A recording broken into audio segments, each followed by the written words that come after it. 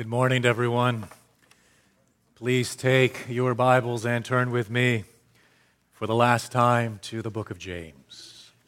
This is it, folks. All good things must come to an end.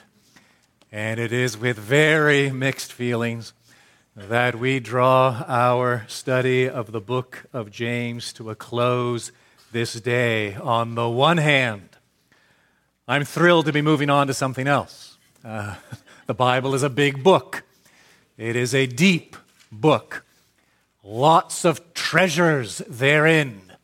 And so I am anxious to get on to the next treasure and to handle it and to see what the Lord has in store for us. On the other hand, James has been part of my life now for close to a year, part of my weekly cycle, if not my daily cycle. And so it is like bidding farewell to a close friend. I'm getting a little misty-eyed. Just give me a moment.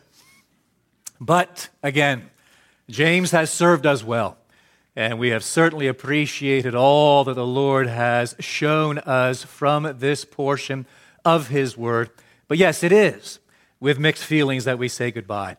When we began, and I have repeated these on at least a couple of occasions, I shared with you some prayer requests. And so we have been praying as we've made our way through this book. We have firstly asked God to use James to save us from free grace theology. According to free grace theology, faith is a singular act contained to a punctiliar, that is a specific moment of time by which we receive the justifying grace of God. In other words, it is a simple decision. It is a decision you make confined to, defined by a specific moment in time. What happens after that momentary decision is completely irrelevant. James disagrees with that. James disagrees with that in the strongest terms possible. He makes it clear that faith makes us one with Christ. By virtue of our union with Christ, we come alive. And where there is life, there is always, always, always fruit. Hence, faith without works is dead. And I pray, I trust that perhaps the Lord has preserved someone here among us, has saved us from free grace theology. Second prayer request has been this. We've asked God to use James to convince us as to the nature of true religion, not what passes for religion in our day. James argues that knowledge, head knowledge, always leads to life transformation. James argues that our creed is only as compelling as our conduct. There is an inextricable link between what we believe and how we live. A link, indissoluble connection between our doctrine and our practice. True religion, in a nutshell, is always visible. That is James' contention. Thirdly, we have asked God to use James to show us what it means to live under grace. James gives us 59 commands in 108 verses. Well, that seems a little legalistic. Nothing could be further from the truth. James is showing us what the gospel looks like in action. His goal is to demonstrate the transforming effect of what it means to live in the sight daily of Christ's infinite merit. Fourthly, we have asked God to use James to challenge us to evaluate our lives. He takes aim, doesn't he? You'll recall, he takes aim at the sins of the tongue. Every chapter. He unmasks the sin of showing partiality, favoritism, of prejudice, of hoarding wealth, of stirring contention. He shows how selfish ambition lurks at the bottom of our hearts and surfaces to express itself in all sorts of diabolical ways. And I have stated it on umpteen occasions. Here it is again. James will either change you or condemn you. There's no middle road. It is one or the other. We've arrived at the book, and we have been changed, or we stand condemned. Only two options before us. The fifth prayer request is this. We have asked God to use James to teach us much practical wisdom because it is, in effect, this book is, in effect, a New Testament version of the book of Proverbs. Like a flower of the field, the rich man will fade away. Very proverbial. The tongue is a restless evil, full of deadly poison. A harvest of righteousness is sown in peace by those who make peace. One of my favorites. You are a mist. You are a vapor that appears for a little time and then vanishes. Pithy statements, oozing with great biblical truth. And I pray the Lord has taught us what it means to fear His name and how the fear of the Lord is made manifest in our conduct, practical wisdom. 5 prayer requests. And I trust, I expect that the Lord has answered these in some ways among us. And I have every expectation that He will continue to answer them as we move forward as individuals, as families, and as a local church. Now, here you go. There's a 6th prayer request. I have not shared it with you till this point, but something I have been praying off and on, periodically, for the past 8-9 months, back when we began this study in September. Here it is. I have been asking God to use this book to lead the wanderer home.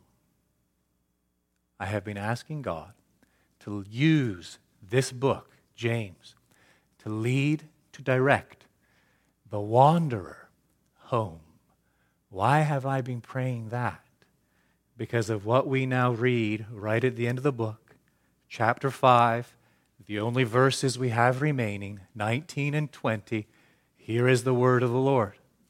My brothers, if anyone among you wanders from the truth, and someone brings him back, let him know that whoever brings back a sinner from his wandering will save his soul from death and will cover a multitude of sins. Now, right off, boom, that should strike you as fascinating. That James would end his book this way. You know, at the end of the service, I'm going to announce a benediction, aren't I? And where do I go to find those benedictions? To the end of the books, New Testament books in the Bible. Because it's at the end of these books that there is always this conclusion, a conclusion taking the form of a benediction, the Lord's blessing. No such thing here in the book of James. James ends on a very different note. And I can only assume from this, and I think I'm quite right, I can only assume from this that insofar as James is concerned, in these final verses, we have a summary statement, a glimpse into what has been his chief end all along in writing. Going all the way back to chapter 1, verse 1, that as he sat down, he took his little quill or whatever it was he was writing with back in those days, dipped it in ink or whatever he dipped it in. Then he had the parchment, and he began to write. He had an audience in view, and he undoubtedly knew these people, intimately acquainted with them, well-versed as to what was going on in their lives, their struggles, their challenges, their obstacles, etc., etc. And as he perused, surveyed the land and took stock of their lives, he seems to be struck with this threat, present danger, that some among them have, or at the very least are presently tempted to wander from the faith. And he writes to prevent that very thing. And now it is as if, as he draws it all to a conclusion, he brings it all to a head, And this has been, in effect, he says, my objective all along. My brothers, if anyone among you wanders from the truth and someone brings him back, let him know that whoever brings back a sinner from his wandering will save his soul from death and will cover a multitude of sins. 10 things I want you to get. You've got your sermon notes there in front of you. There you go. They're a real treat this morning. 10 blanks. Good luck with that. We're going to move quickly through these, but 10 things I want to mention, 10 points I want to make concerning wandering. And I pray the Spirit of the Lord will truly bless these to us this day. Point number one, here we go. We, you and me, we are in danger of wandering. We're in danger of wandering. Where do I get that from? I get that from the opening statement in verse 19. My brothers. James is not writing to unbelievers. He is not writing to the world. It is true that the world has wandered. Unbelievers have strayed. You think of that great statement in Isaiah 53. All we like sheep have gone astray. Everyone has turned to his own way. That is an indictment directed at humanity as a whole. That by virtue of the fall, that is Adam's and Eve's fall, way back in the beginning, the Garden of Eden, there has been ever since that moment a separation, unbelievable, inconceivable alienation between God and his creatures. And so yes, it is true, I do not deny it, that this is a very apt description of the unbeliever as he finds herself in his spiritual predicament before a holy God. He has wandered. But James isn't talking to unbelievers. My brothers, if anyone among you wanders, he is raising a possibility. And he is acknowledging that from the midst of the local church, that from the midst of those who profess the name of Christ, that from the midst of those who would claim to be Christians, there is this real possibility that some might very well wander among his audience, and I dare say the threat has remained unchanged throughout the centuries, and it remains a threat in our day, and it is a very real possibility here at Grace Community Church. We are in danger of wandering. The second point I want to make is this. We wander when we depart from the truth. That's what he says. My brothers, if anyone among you wanders from the truth. And so wandering, or if you prefer the word straying, implies there is a fixed point of reference. You can only wander from something that is fixed, right?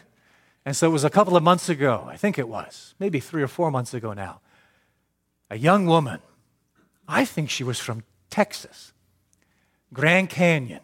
Do you remember this? Went for a little drive and lost for 5 days in the Grand Canyon. Thankfully, God's common grace, she had plenty of water with her, and she spelt out the word help with stones on the ground. Her cell phone would not work. After 5 days, she realized, I've got to do something. So she walked up a hill or something where she could get up high and get the signal, dial 911. They were able to pinpoint her location, and in they went and they rescued her. Happy ending. How did it happen? She's in a car. She took a road that was not a road. She wandered from the way. She wandered from a fixed point. That is the precise point that James is making here. There is a fixed reference point. It is the truth. When we wander, we depart from the truth. Now, do not make a mistake here. It is a simple mistake to make, and it is this. It is to restrict the meaning of this word truth to a series of propositional statements.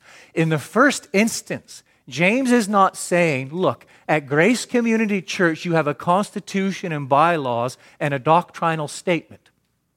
Well, do not wander from that doctrinal statement, the truth. I say in the first instance, because to a certain degree, that is precisely what he is saying. But we miss the real severity of this point if we fail to remind ourselves of what the Lord Jesus Christ himself says, I am the way, I am the truth.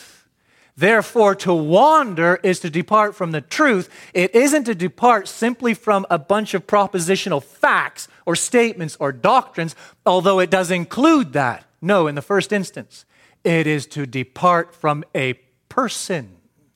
It is to wave goodbye from a person. It is to walk away from, stray from, wander from the only point of reference God Almighty has given us, His Son, the Lord Jesus Christ. The third point I want to make is this. Wandering is moral. Moral before it is ever intellectual. Wandering is moral before it is ever intellectual. Now, pray tell, what do I mean by that? Well, here we go. Imagine this scenario. A young man, 28 years of age, first number that popped into my head. There he is, raised in a Christian home, and attended Sunday school, attends corporate worship in the church, made a profession of faith when he was 14 years of age, baptized publicly when he was 17 years of age, involved in VBS, involved in worship team, involved in mission trips or whatever. 28 years of age, suddenly he's not as frequent as he once was in his attendance at public worship. And you get a hold of him and you ask him, what's up? What's going on? And his response is, well, I'm just not that sure we can be so dogmatic about these things anymore. I'm not so sure that the Bible is reliable. I'm not convinced Jesus is the only way of salvation. Okay, what is the first question you should ask him? What have you been up to? That is the very first question. Don't buy into this nonsense that I have analyzed things intellectually and I am struggling on an intellectual level with the veracity of the Christian faith. Do not allow for it. The moral always precedes the intellectual. I guarantee you that something has captured that young man's affection. I guarantee it that something else is now reigning supreme in his life. It might be lust. It might be greed. It might be selfish ambition. The list is endless. It might be any number of things. But something has drawn the affections of the heart away from the truth. A person, the Lord Jesus Christ. He is now inventing intellectual excuses to hide his moral reasons. Oh, please get this and please get it good, because we often fail here and we fail people in how we minister to them and counsel them because we will come in on the intellectual level. Oh, you want to talk about these things intellectually. You want to talk about the arguments for the faith. I do not deny that there is most certainly a place for that. But do not be misled. Please remove the blinders. Moral darkness always precedes intellectual darkness. That's the third thing I want to say. Wandering is moral before it is intellectual. The fourth is this. Secret wandering is particularly dangerous. Secret wandering. It is possible to wander from the truth without ever leaving the church. What did I just say? I said it is possible. It is possible to wander from the truth without ever actually leaving the church. It happens when we relegate the Christian faith to a simple series of external practices. And for all intents and purposes, there we are in body. And everything seems to be going along as normal. And we have stilled our disturbed conscience by adhering to a list of external observances. But really, insofar as the rest of the week goes, insofar as the reality, that is, the reality pertaining to the condition of our heart, we have wandered from the Lord Jesus Christ. I think James has that in view, that very real possibility in view every step of the way. You turn back with me to those key verses. Go back with me all the way to chapter 1. One last time, one more reminder as to the nature of true religion, living religion.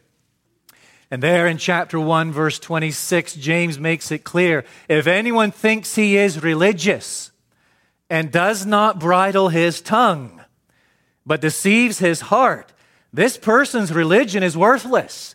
They might never ever leave the church, but they have wandered from the truth. Religion that is pure and undefiled before God the Father is this: to visit orphans and widows in their affliction, and to keep oneself unstained from the world. A secret wanderer never concerns himself with matters of the heart. Tongue is a loose cannon. A secret wanderer never inconveniences himself with the plight of the afflicted. A secret wanderer never troubles himself with the pursuit of holiness. But there he might remain. There she might remain in the context of a local church, adhering to a very simple list of external observances. And as long as I check these off, they reassure themselves with this fallacy: all is well with the soul.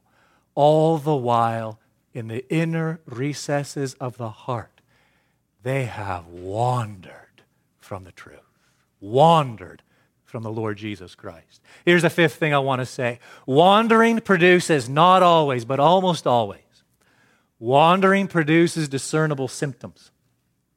Discernible symptoms. So hear the words of King David out of Psalm 32. When I kept silent, my bones wasted away through my groaning all day long. For day and night, your hand was heavy upon me. My strength was dried up. Satan, we don't need to go into the nitty-gritty, but Satan had preyed on David, had he not? And David had fallen in spectacular fashion. And while he remained in that condition, having wandered, having strayed, he describes his state of soul again in these words: my bones wasting away, my strength dried up, as the hand of the Lord weighed heavily upon his soul. When we wander, almost always, not in every case, there is some variation, but almost always, there will be discernible symptoms. Let me give you a few. Here's one. A wanderer will detach himself from others. Distance himself from others. Why? To avoid exposure. Why else? The distance will all of a sudden be there. There one moment, gone the next. The walls come up.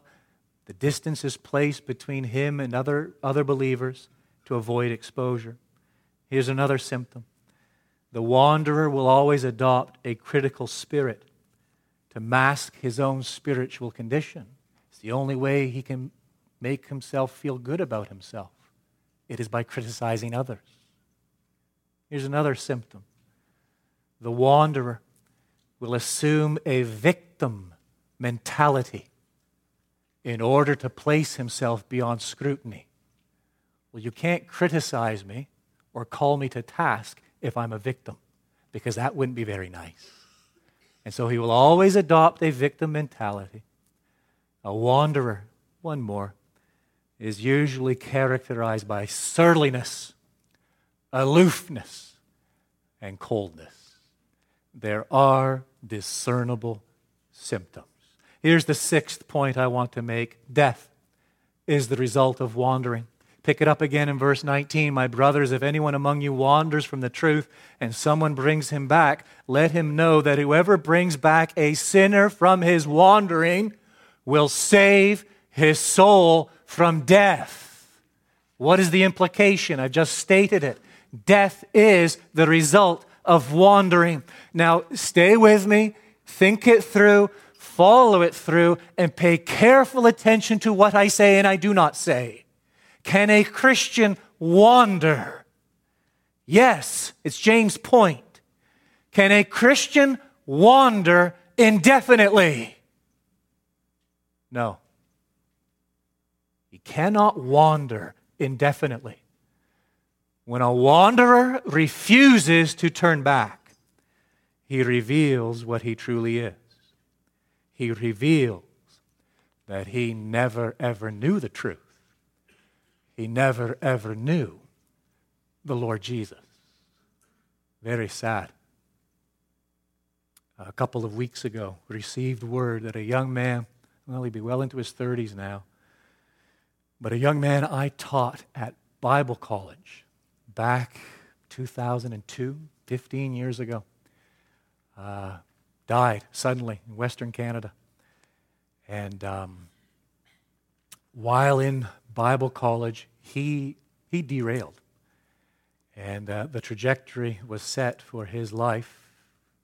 He stuck it out, left Bible college, but certainly had wandered from the truth and strayed from the Lord Jesus. And that was the life he had lived for the past 15 years. Okay? Oh, I got to be careful. So Facebook lights up. And what are all the comments on Facebook? Well, at least he knew the Lord Jesus. At least he knew the Lord Jesus. At least he knew the Lord Jesus. Why? Free grace theology. At a punctiliar moment of time when he was 7 years old, he uttered a prayer. Well, he's saved.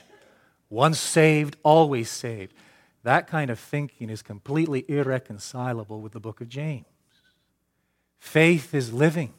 Faith is active. It is not an action, it is an attitude by which we are made one with the Lord Jesus. We take hold of the Lord Jesus and we do not let go of the Lord Jesus. Yes, there is backsliding. Yes, there is wandering. Yes, it is entirely possible. But to deliberately wander and never come back testifies to the true condition of the soul. Is it possible that that young man is saved? I'm not his judge, and I would never dare pass judgment. But I can say this, there is absolutely no reason for me to think he was saved. Absolutely none. Wandering, indefinite wandering, leads to death. A perpetual state of wandering confirms that the professing believer, no matter how ardent his profession, does not know Jesus. He is on the broad road that leads to destruction. Oh, I know that's hard to say, and let me just back it up. I know, in case any of my friends, it pertains to no one here, my friends back home, I don't know, someone might watch this on the video and say, I know what Stephen's talking about, and I posted that. I understand the intent, and I understand the good intention, wanting to at least insert some sort of comfort in the midst of unimaginable sorrow. My friend, true comfort never comes from blatant error. It doesn't. The truth will set us free. And the only comfort is in the truth. And I know that is hard. That is a hard truth. It is. But we dare not mess things up and cloud the gospel and what it means to be in living union and communion with our head, the Lord Jesus Christ. And we need to be honest with what the Word of God says here. The danger when someone wanders is that they might wander perpetually and thereby reveal what they really are, ending up where? Death. Therefore, blessed that individual who gets after that person and is used by the Spirit of God to bring that sinner back from his wandering, thereby confirming that they are indeed a child of God. Their wandering was but temporary. Their wandering was but a season of carelessness. But please, let's get this and let's be very clear on it. Death is the result of wandering. Seventh point is this. Oh, it gets good in a couple more. Stay with me. It gets really good in a couple more. Number 7. We're to seek to turn back those who wander. We, my brothers, if anyone among you wanders from the truth and someone brings him back, let him know that whoever brings him back, it is our calling, it is our responsibility as Christians to be paying attention to our brothers and our sisters, and we are to seek to turn back those who wander. We are to seek to save them. A friend recently was telling me, back in England, he was telling me of something that happened a couple of years ago. He was swimming on the east coast of England, got out a little too far, and the tide got him. The tide around the British Isles is just unbelievable. And it pulled him out. And further down the coast, brought him back in against pretty much a cliff's edge and banged him against that cliff, bruised and battered. He was finally able to get a hold of the cliff's edge and climb up to a ledge where he stood beyond the crashing waves below. There he is. And he said, thankfully, way back on the beach, there was an old soul way over there looking at him. He was looking at him. Out came the phone. A phone call was being made. The boat will come. Something's going to happen. Minutes later, it's the chopper. Royal Navy, search and rescue chopper, hovering up above. Woof, down comes the line. There he is. And this young man who comes down on the line looks at my friend and says, well, you're a silly boy, aren't you? You can call me whatever you want. I'm jumping, I'm hugging, and I'm holding on. Oh, rescued from a most perilous condition and situation. That is what James is depicting here. It's not the realm of the physical, but the spiritual. You now have an individual, saved or not, well, we'll see. But he is wandering. Off she's gone. Well, our calling as Christians is to bring that sinner back, to save his soul from death. Salvation. Oh, turning back a wanderer is one of the greatest callings that Scripture places, callings and responsibilities that Scripture places upon us. A small child, you imagine the scene. A small child is wandering toward the busy street, the deep pool, the cliff's edge. What do? Without thinking, we intervene. What James is describing is no different. We are not to wait for others to figure it out. Well, I'll add to this. You are not to wait for the elders to figure it out, because a lot of times we don't. And you most certainly are not to wait for me to figure it out. You're to get on your horse, giddy up, and get after them. It is your calling. It is your responsibility that if you know of someone who is wandering, you are commissioned and you are called to do all that is within your ability to do, to seek to convey God's will by God's Spirit as revealed in God's Word to that person, to that individual. You know, it's a bit like an egg. I hope this works. Let's try it anyway. It's a bit like an egg. There you've got an egg. I don't know. You're standing. Stick with me. You're standing at the kitchen counter, all right? And for some reason, there's an egg on the counter. And maybe your countertop wasn't built very well. There's a little bit of a slope, an incline to it. The egg starts rolling where? To the edge. Okay. It's much easier to do what? Grab that egg before it reaches the edge and move it to safety than what? Wait for the thing to fall over the edge, hit the ground where it cracks, and is now an oozing, messy mess. I fear far too many of us wait for the mess before we say anything. Far too many of us wait for the thing to be cracked and smashed, oozing on the floor before we speak up. What could have been prevented perhaps by God's sovereign grace 6 months earlier, a year earlier, 2 years earlier, it was just kind of left, let it go, you let it go, you let it go, off it rolls, hits the ground, smash, and then you start trying, or maybe you come to Brian, or you come to one of the elders, or you come to me, and what do you want to do? You want to put the egg back in the shell. Good luck with that. Apart from a miracle of sovereign grace. But sadly, that's what many of us do. We wait until there's the oozing mess on the floor. Oh, help me. Help me. Friends, back it up. Back it up. At the first signs of trouble, at the first inkling that all is not well, we must love each other enough to speak into one another's lives and present this ever perilous, threatening danger of wandering. Number 7 leads me to number 8. Here it is. Turning back a wanderer requires self-sacrifice. It requires self-sacrifice. You know, you go back to that little girl perhaps who is heading toward a busy street, the deep end of the pool, or the cliff's edge. You intervene, what do you immediately become? You're a hero. You intervene in someone's life spiritually, and in 90% of the occasions, what do you become? You're the villain. You are the villain. You are the bad guy. You're too judgmental. You're hypocritical. You're meddling. You're sticking your nose where it does not belong. Why don't you mind your own business? You're too harsh. You're too insensitive.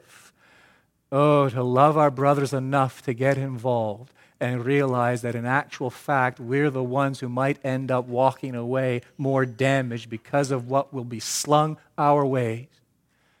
Oh, to turn back a wanderer from his or her wandering. In many cases, many instances, requires a high level of self-sacrifice. We must love much. We must love much if ever we're to be used of the Lord to turn a wanderer back to the way. Love much, exude patience and compassion, have a tough, thick skin, because you know as well as I do what might come back the other way, because when a wanderer is in that kind of deplorable spiritual condition, they have morphed into soon touchy. And you touch it, you're going to feel it. You're going to feel it. And the easy thing is to do what? Come on now. What's the easy thing to do? Let it be. Or let Brian deal with it. There's the thing. Let Brian deal with it. But I'm not going to involve myself in that mess. I'm not going to try to speak truth and bring clarity into that situation, because I know it's a lose-lose, and I want no part of it. Oh, my friend, turning back a wanderer requires self-sacrifice. Number 9, here, okay, it gets really good now. There is forgiveness for wanderers. Yeah, the verses again in their entirety. My brothers, if anyone among you wanders from the truth and someone brings him back, let him know that whoever brings back a sinner from his wandering will save his soul from death and will cover a multitude of sins. Does it get any better than that? Are you wandering? Maybe just a little. Maybe a lot. Perhaps you're allowing your mind to indulge in a secret fantasy world that takes you off. It inhibits your prayer life and practice of spiritual disciplines, and you know all is not well with the soul. Perhaps you are downright careless with your tongue, gossiping, backbiting your daily diet. Perhaps you're overrun by selfish ambition. Pride continually rears its ugly head and you give in to it. And everything is orchestrated in terms of, how does this make me look? How does this make me appear to others? Perhaps you are living for the temporal, the now, and the material, that they have you in their grip. Perhaps you are in a relationship that you should not be in. You should not be there. It might not even be sexual. It might not even have advanced to that stage. But it might be in the beginnings, either in the corridors of the church or on Facebook or on the texting or whatever. But it is a relationship that simply should not exist. Perhaps you're self-absorbed. You have your unholy trinity, me, myself, and I. And as a result, off you've gone. There's the point of reference, the Lord Jesus, the truth. And there you've strayed. You need to hear this. You need to hone in on that last statement in the verse, in the entire book, that when we turn back from our wandering, it covers a multitude of sins. I think James has Psalm 51 in view. Again, a psalm written by David after he had sinned in unparalleled fashion. God's abundant mercy blots out our multitude of transgressions. Multitude of transgressions. There is hope extended to the wanderer. There are terms of peace offered to the wanderer. There is unbelievable mercy and forgiveness offered to the wanderer. And it is all presented on the basis of God's Son, the Lord Jesus Christ. He was a sacrifice. God laid our sins on him. He was a willing priest. He bore cheerfully those sins. And he was an unimaginable, this is a precious truth, advocate. He acknowledged our sins to be his. And as he hung upon Calvary's cross, he paid the penalty in full and final for our sins, our transgressions, our iniquity, whereby when we look to the Son, oh, the abundant mercy that blots out every transgression. But here now the 10th point. We've arrived at the end. Number 10. Repentance is the way back from wandering. Repentance is the way back from wandering. 3 simple steps. Don't miss these, especially if this is speaking directly to you where you are this day before the Lord. 3 simple steps of repentance. The first is confess. Stop blaming your circumstances. Stop blaming your spouse. Stop blaming the church. Stop blaming anything other than yourself.